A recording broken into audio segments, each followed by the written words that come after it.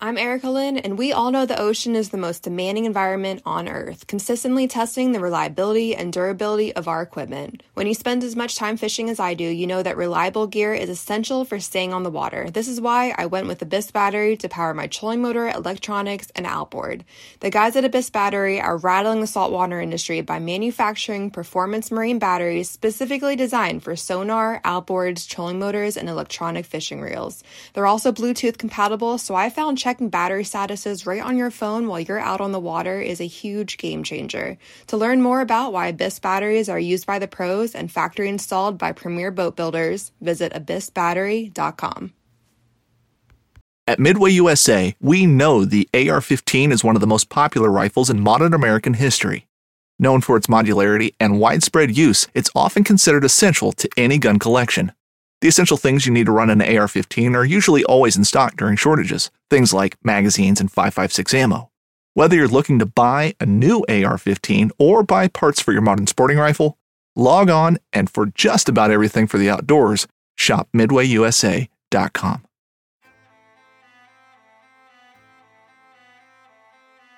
So there's a reason why I started Blood Origins. And that reason is simple. Is that I wanted to convey the truth about hunting. It brings awareness to non-hunters that it's more than just killing animals. How do I start it? Brittany. My name is... Does my hair look okay? It's fantastic. My name is Mike Axelrod. Start again. Yeah, I hated it too. Braxton, you said something in the car to me. You said that you were living on borrowed time. There's a perception around who hunters are, what we're supposed to be, and a feminist that works for a non-profit that is a hunter that has only eaten wild game for the last 20 years is likely not the thing that people think about when it comes to a hunter.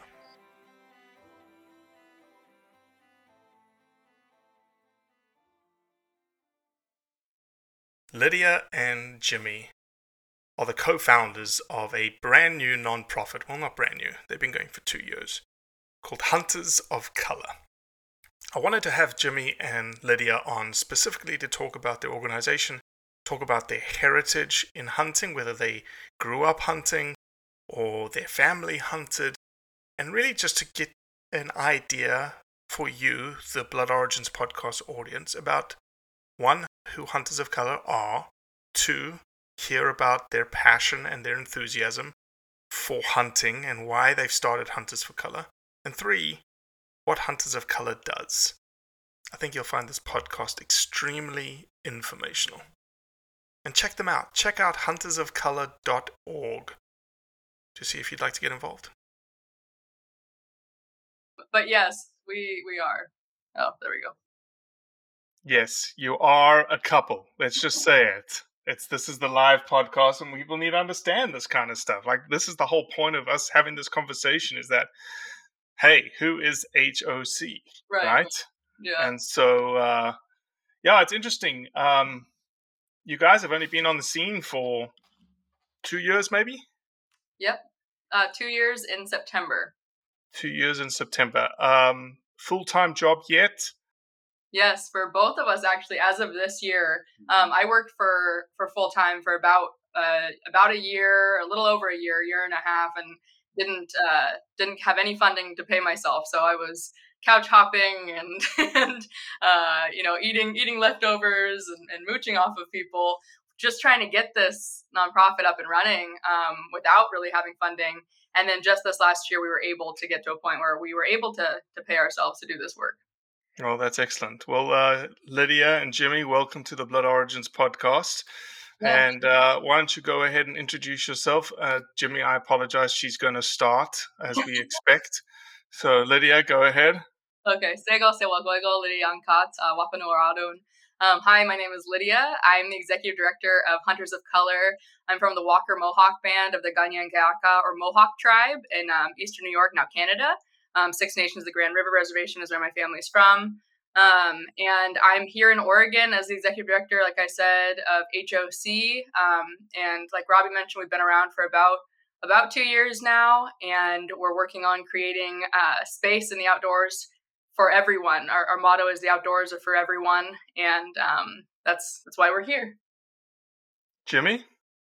My name is Jimmy Flatt. I'm the programs coordinator for Hunters of Color. One of the co-founders, and originally from California, now living in Oregon. Do you have an ethnic background, Jimmy? Yes, I do. I'm the child of immigrants from Venezuela and from the Philippines. And they met up together in California, and the rest is history, I guess. Exactly. So you mentioned you're the co-founder. Would Lydia, you be the co-founder too, or is there someone else? Yeah, and so we kind of were diving into this just before the podcast started recording. So we actually have a third co-founder named Thomas Tyner. He went to Oregon State University, as did Jimmy and I. That's where we all met. But he played football at the University of Oregon. I think he still holds the record for 100-meter dash in the state of Oregon in high school. He's an amazing athlete and just a really kind-hearted, sweet human being. And Thomas is his name. He's Black in the state of Oregon, which is only 2.2% Black. So he noticed right away there wasn't a lot of diversity in the state in general. And then when he was hunting, he was like, "Man, I'm usually the only Black person I see while I'm out here on the mountain." And he was like, for all of us, we're like, it doesn't seem right. Like, it seems like everyone should be able to access the outdoors at every rate and wherever people want to access the outdoors. And so I know if he were here today, he would share that. He's now taken a job in Eastern Oregon. He stepped away for a while, but I told him to be scouting out there for us for muleys and whatever else they have out in Eastern Oregon. When does turkey season start in Oregon? April 15th. About 2 weeks, a little over 2 weeks. Yeah, 2 weeks away, and I might be headed down to California this weekend to try and get some birds before the opener in Oregon. I'm flying to California on Thursday. What part? To shoot turkeys in the face.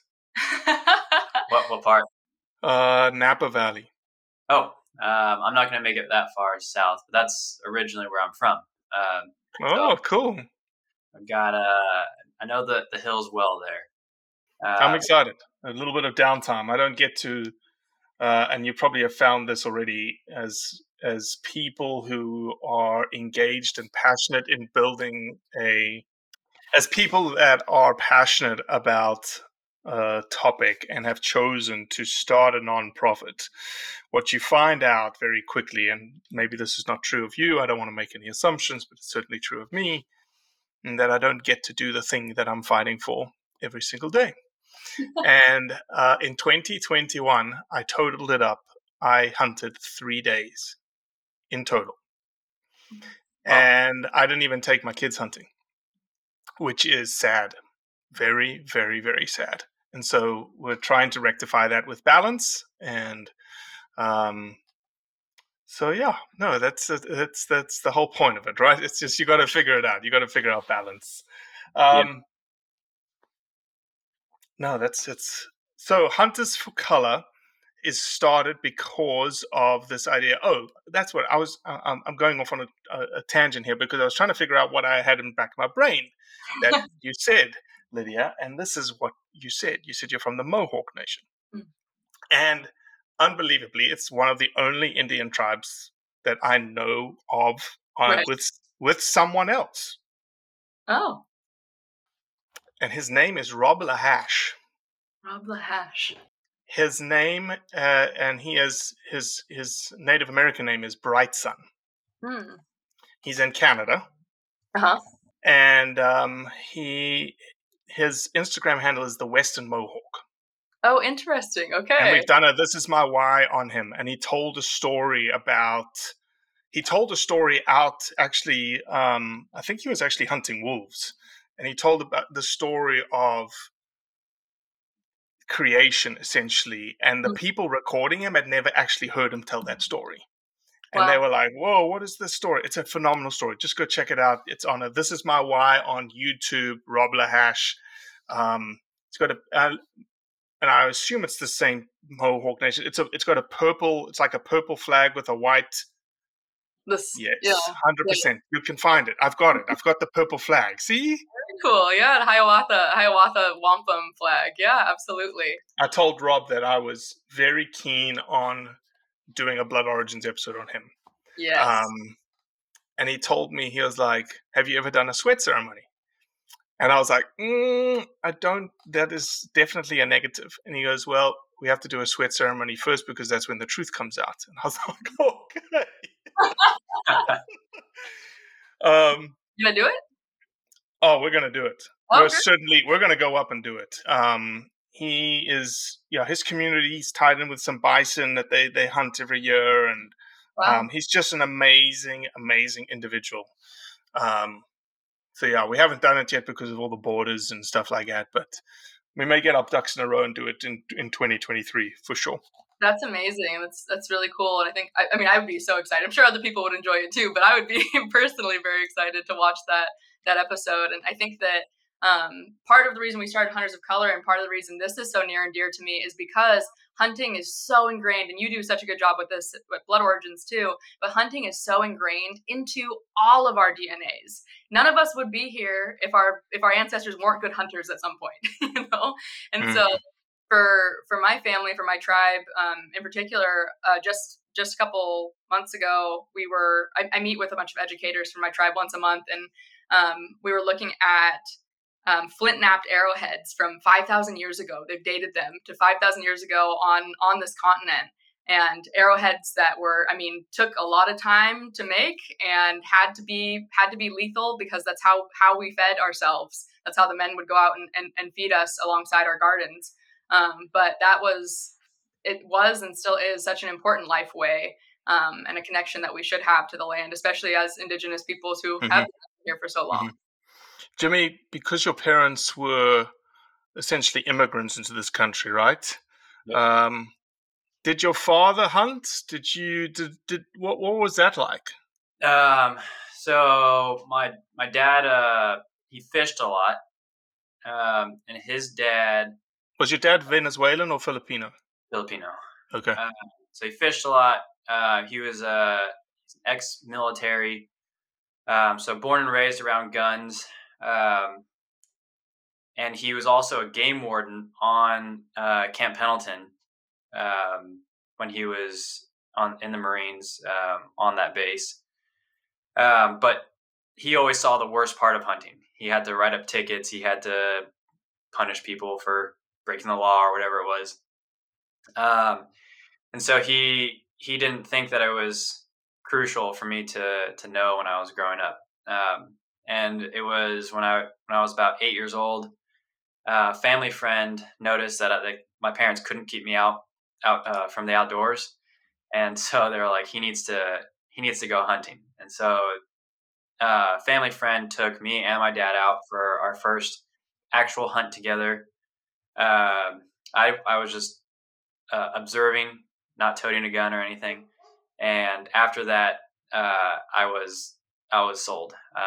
Next year, I took my hunter safety in California, and then that next spring, I was chasing turkeys around up in the foothills of Sonoma Valley, and then that fall came around, and I was after ducks in the wetlands of California. So I started young, from a relatively young age, but it wouldn't have came to fruition, or I would never been introduced to hunting if it weren't for our family friend who kind of took us in under his wing and was like, hey, this is how you go. This is where you go.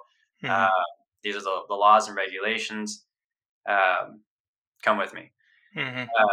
And so I grew up with stories of hunting because all my Venezuelan family, they used to own a ranch in Venezuela, and all of them hunted. All my uncles, all my aunts, they all hunted on the property in Venezuela.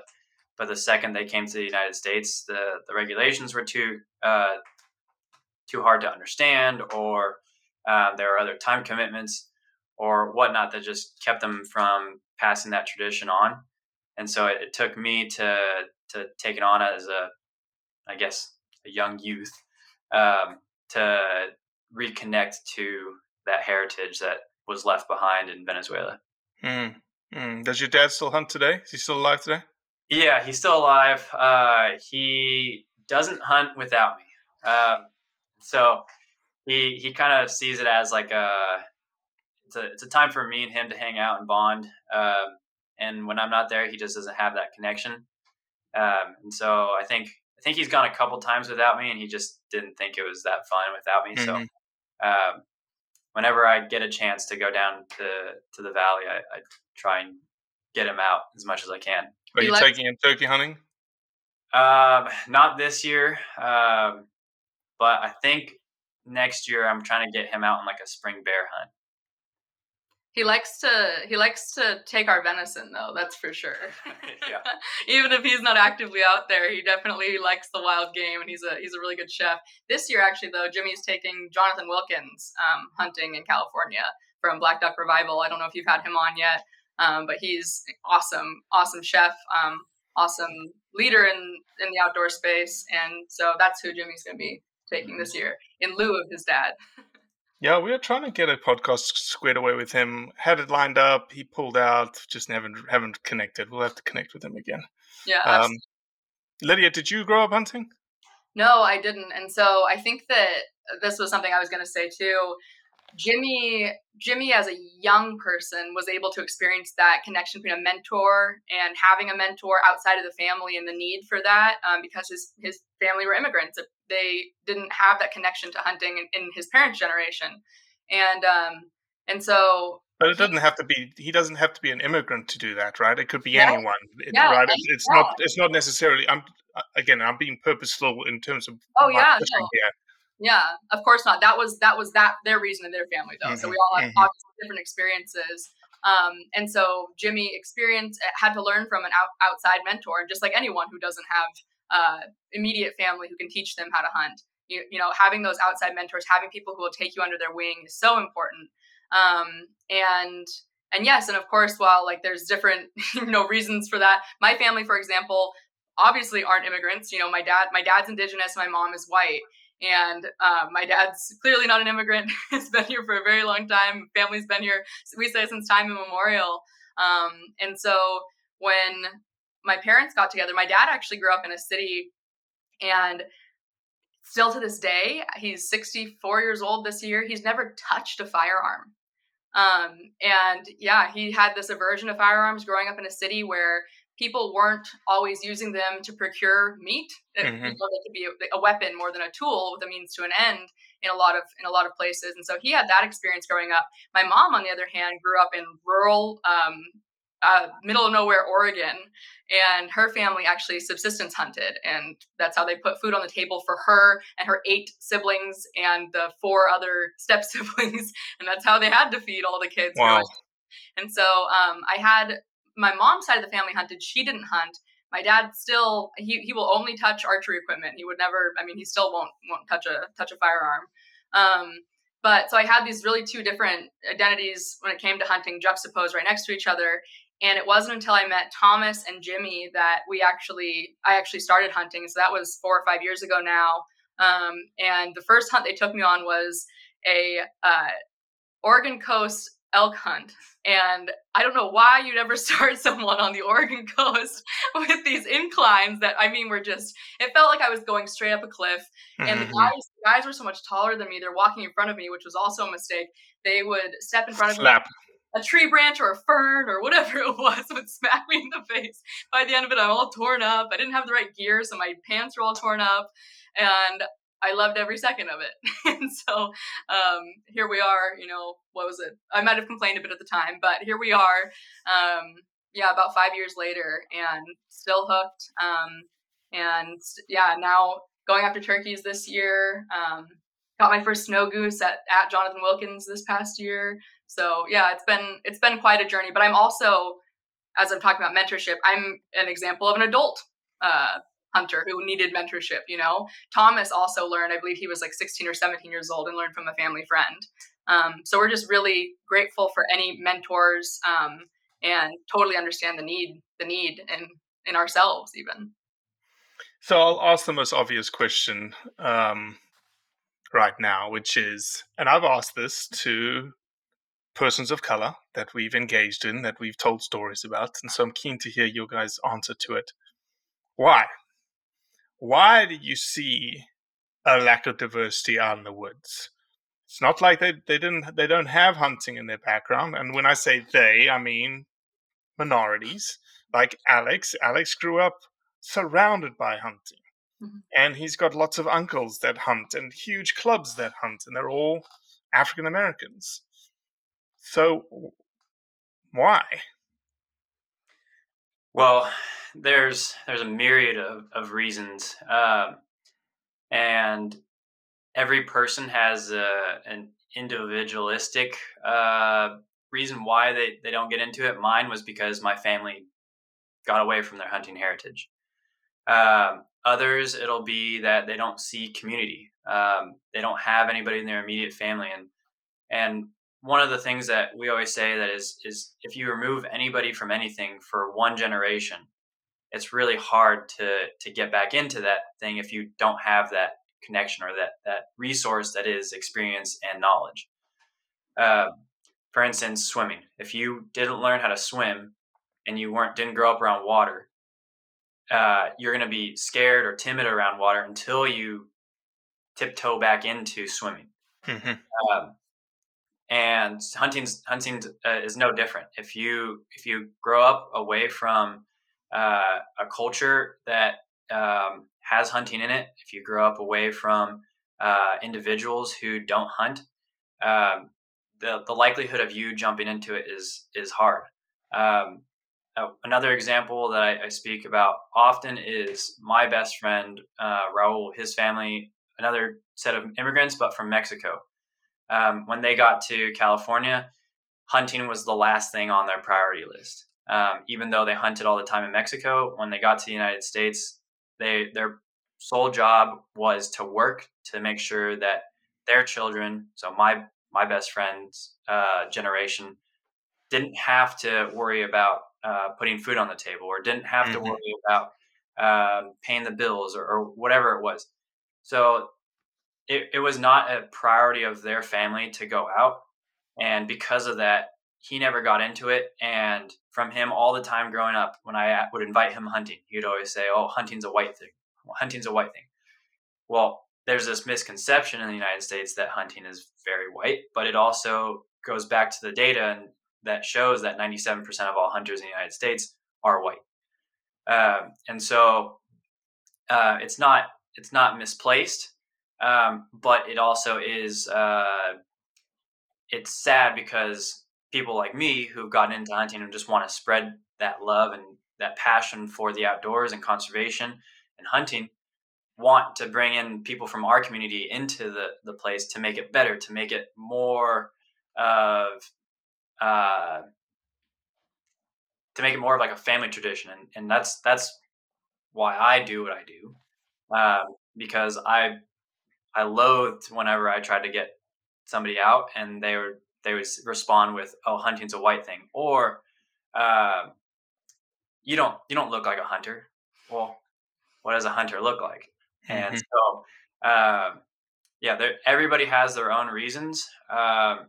In the South, there are more black hunters in the South than anywhere in the nation. In the Southwest, there's more Hispanic hunters than anywhere in the nation. Isn't that just a factor of the population dynamics in those specific areas, right? Yep. Yeah, and it makes sense. And same like what I said, that Oregon only identifies, I think it's like 1.6% Native American, 2.2% Black, 13% Hispanic, and then the rest of people in Oregon identify as white. And so, of course, when Thomas is out hunting, he's not going to run into as many people of color, as many Black people as he would as Alex would down in the South. And so I think that lends to the idea of community, right? And like having people who look like you, representation, having like friends and family who do hunt, so that you feel comfortable entering the outdoors, or you feel like you have mentors or people to look up to. And that's a whole nother factor when you ask, why, or that was how we first got into Hunters of Color, is because, Jimmy and Thomas kind of talking about their personal experiences. And then the U.S. Fish and Wildlife Service published their data in 2016, the demographic data that showed that 97% of licensed hunters identify as white. And so it wasn't like they had these misplaced conceptions about, what hunting demographics were like just based on their personal experiences. It actually was founded in the research that the U.S. Fish and Wildlife Service did, And I think that that's what turned on Jimmy's mind to start thinking about, okay, then there's clearly an issue here. If only 63 point whatever percent of the nation identifies as white, why is it that the outdoors, or why is it that hunting has this discrepancy in race? Why aren't people of color accessing it to a proportional amount? And that's our goal too. I think so often when people hear us talking about what we do, or Hunters of Color, even the name, people are like, oh, you're trying to, only make the outdoors for people of color. And I'm like, no, our motto is the outdoors are for everybody. Our vision is an outdoors and hunting community that represents the demographics of the United States, because right now, statistically, it doesn't. And observationally, it doesn't. When we, even just last week, we were up at Spokane at the North American Wildlife and Natural Resources Conference, International Conservation Conference, with all kinds of folks from every part of the country and Canada as well. And I think out of 750 in-person attendees, there were like 4 people of color, not including us. And so there clearly is observationally an issue and statistically. And I think that part of the reason for that, again, when you ask why, like Jimmy mentioned, is lack of community, which then leads to a lack of knowledge, right? Or exposure to things like hunting. So it makes it seem foreign, it makes it seem different, or something that your friends don't do or your family doesn't do. And then the reason for our mentorship program, to answer that why, and then how we address this issue, is to create a mentorship program, is to create an opportunity for people to find mentors outside of their families. We call it building surrogate families, right? In communities where you can have someone you look up to, like a mother or a father. You could have someone you look up to, like a big brother, who can take you under their wing and teach you. And that's really important in our world, from our purview, because if 97% of people who hunt identify as white, and according to statistics, 75% of all white folks in the U.S. have all white circles. So that overlap of those two things being an issue, that means that those skills aren't being translated in a lot of communities to people of color. And so we're trying to break that down by building a bridge between, rural white communities or even urban white communities and communities of color that want to learn how to hunt. In terms of the statistics, I want to push on a couple of numbers. So the first one, you said 97, according to the Fish and Wildlife Service in 2016, 97% of all hunters identify as white. In the same survey, they identified the demographic generally across the United States of, just correct me here if I'm wrong, you said 65%-ish identifying as white, right, in terms of the population? That wasn't the U.S. Fish and Wildlife Service. That's just the census. General census, general census. Okay, so we've got a disparity of 30%, essentially, right, is what we're working with here. Naturally, that 30% is going to vary depending on where you are in the country, right? So, for instance, in Oregon, you just described that 3% number may be quite correct, right? In that 97% is white and 2% is African American or Native American, and 1.6% is, I might have mixed up those two numbers. I apologize. So is there specific, so getting into what Hunters of Colors do, you just mentioned a mentorship program. Because of that ratio, do you use that ratio as almost a guideline of where you focus your efforts, or it's just like, we're just going to go right now where we can do the work? We're going where we're seeing the most demand, and we're seeing people signed up for our programming all over the board right now. So just back up a little bit and explain what the program is. So the program is a mentorship program. And so for that, we have mentors who are experienced hunters, people who are willing to bridge that gap of knowledge and experience. Okay. And below them, we have mentees. Mentees come in at 3 different levels. Entry level, which is 0 to no experience, just interest. There's intermediate, somebody with some firearm experience, some hunting experience, but hasn't really made it click yet.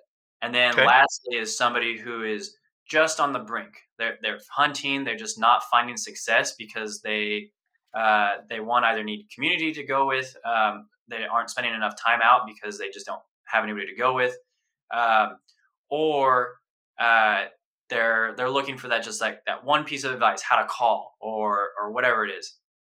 And so through these levels, we hope that eventually these mentees will become mentors for the next generation.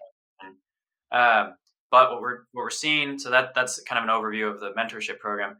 What we're seeing is throughout the country, there's interest in key pocket areas. New York City, the San Francisco Bay Area, LA, a lot of metropolitan areas we're seeing a lot of interest. And especially during the pandemic, when we kind of course, yeah, came to be, everybody's looking for new ways to get outside, to be more sustainable, to be able to provide for yourself if these food paths and these systems that we have in place right now do crash. And so people are looking to learn. Another study came out, I forget who it was by, but it showed that the youth that were surveyed, it was like almost like 38% of all youth want to learn how to hunt. They're interested, they're intrigued, and the demographics are there. But like Hispanic youth were like, I think it was like 27%. 16%. Black youth was 15%. White youth was 14%. Asian youth was 11%. But Native Americans, it was something like 40 or something. Yeah, it was really high, which makes sense. And I also do want to throw in the caveat when we're talking about statistics that the U.S. Fish and Wildlife Survey's number, 97%, is for licensed hunters. And so if there's folks who are hunting on reservation, for example, through a reservation system, they don't get counted. Right.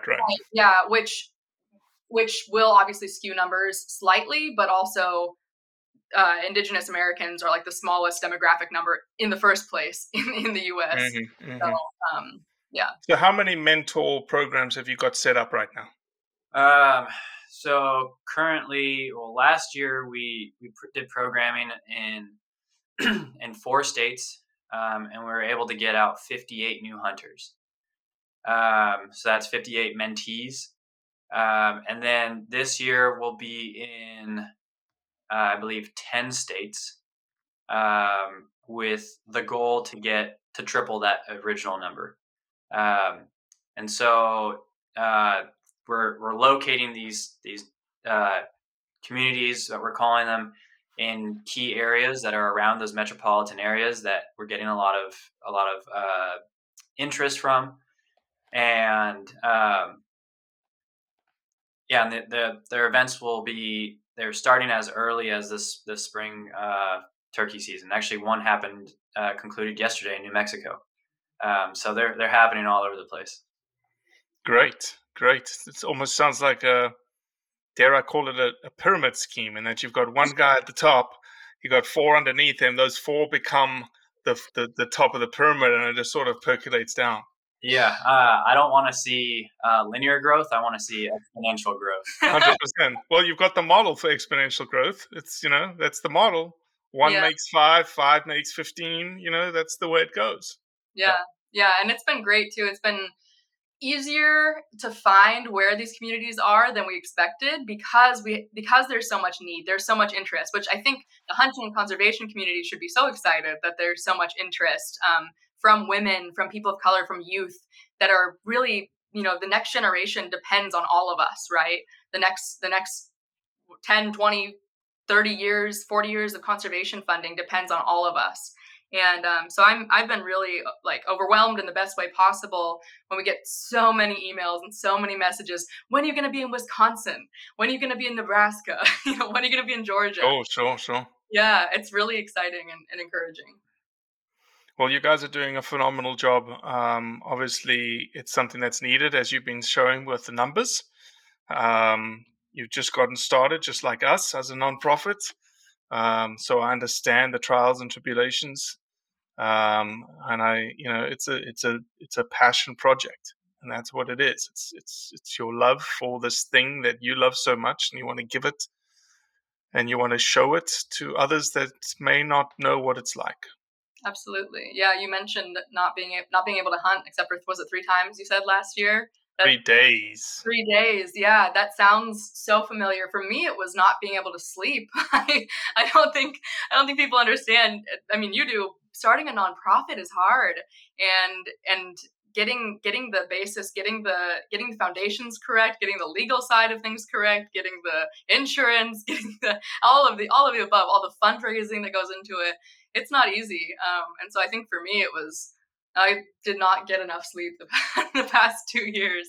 But thankfully we have help now. Absolutely. Well, look, reach out to us at any time. Let people know where they can find Hunters of Color, maybe some events that are coming down the pipeline in the summer, maybe. Yeah. So, well, one, you can find us at Hunters of Color on all the socials, huntersofcolor.org. And then we're working on a Western Big Game program. That's a 2-year program that'll be starting this fall. Application for that will be coming up sometime in late April, early May. We've also got our community started. Each community, or actually, we're working with BHA, Backcountry Hunters and Anglers, this year, and we're hosting 5 separate outreach programs in key cities. So one is Portland, San Francisco, Atlanta, Georgia, New York City, and Pittsburgh. Cool. And so those courses are basically like a crash course on what hunting is. No actual like field days or anything, but those will funnel into our programs that will be happening starting this fall. Well, they're starting right now, but by the time if you show up to one of those, you're most likely going to be entered into to be hunting that fall. Mm-hmm. In those programs, are you talking about how you carry yourself in social media and how you portray yourself as a hunter? I hope you do. We should add a section about that. Yes, that's definitely high on our priority list to teach it the right way. One thing growing up in California is that there's an anti-hunting sentiment. What? No. Yeah. You know nothing about that. It's funny because like different parts of the country you go to, it's sometimes with Hunters of Color, sometimes it's the of color that gets people all riled up, and then in other parts of the country, it's the hunters that gets people riled up, and in California, it's the hunters portion. For sure. And so yeah, growing up there, I don't want your kind of diversity. Yeah. Yeah. Yeah, growing up there, it was always a struggle to even admit that I was a hunter because I got associated with all the redneck stigmas that Sure. associate with being a hunter. And I've prided myself on never being like that and trying to change that narrative as well. And the last thing I'll say too, as we as we close out here, our website has a ton of information for people who are still not so sure or want to learn more or want to help in some way or another. So huntersofcolor.org is our website. Awesome. You can sign up to be a mentor. There's a frequently asked questions page where we touch on things like this. Why of color? One of the most common questions we get is, isn't that political? And we have to step back and say, no, we come from so many different walks of life. You wouldn't believe diversity in political affiliations, beliefs, creeds, mottos, whatever it is, from people even on our own staff. And the importance is that we all share the outdoors, no matter what we believe or where we come from. And that's why our motto is the outdoors are for everyone. And so it's all on our website. And we appreciate any support, any questions, or any comments. And I'm sure, Robbie, as you know, and as you're talking about, we appreciate any comments. The anti-hunting comments, though, are just they'll get you. They'll come out of the woodwork. Oh yeah, absolutely. You talked about, I jokingly said they don't in California they don't like your kind of diversity, and I remember James Hetfield, the lead singer of Metallica, talking to Joe Rogan about why he moved from California, and he was, in some Hollywood suburb or whatnot. And why he moved to Colorado. And he's like, because when I came home with my mule deer on the rack and had my mule deer, the neighbors didn't care so much. And he said they didn't care so much. They were all about diversity. but they weren't so much for my kind of diversity. Yeah. So it was really good. And he has Kuyu on his guitar when he plays at cool. Metallica concert. So he's a pretty cool dude. Cool. I didn't realize that. That's very cool. Yeah, if you want any help in terms of social media and respect and what you say and how to say it and how to engage and what not to post, what to post, and infuse that into your programs, I'd be happy to help, because I think those new hunters that are coming into the fold are probably the most susceptible to seeing something, go, oh, I should be posting like that, or hey, that guy gets a lot of likes and engagement and I should be doing the same thing, whereas it shouldn't be for that, but rather showing the respect for the animal and showing respect for the lifestyle and whatnot. Absolutely. So. Yeah, absolutely. Yeah, that's great. Well, Lydia, Jimmy, thank you, man. Appreciate you being on. Yeah, thank you so much for having us, Robbie. Looking forward to working with you more in this space. You're welcome. Well, that's it for today. I appreciate you listening, as always. Leave a review, share it with your friends, and most importantly, do what's right to convey the truth around hunting.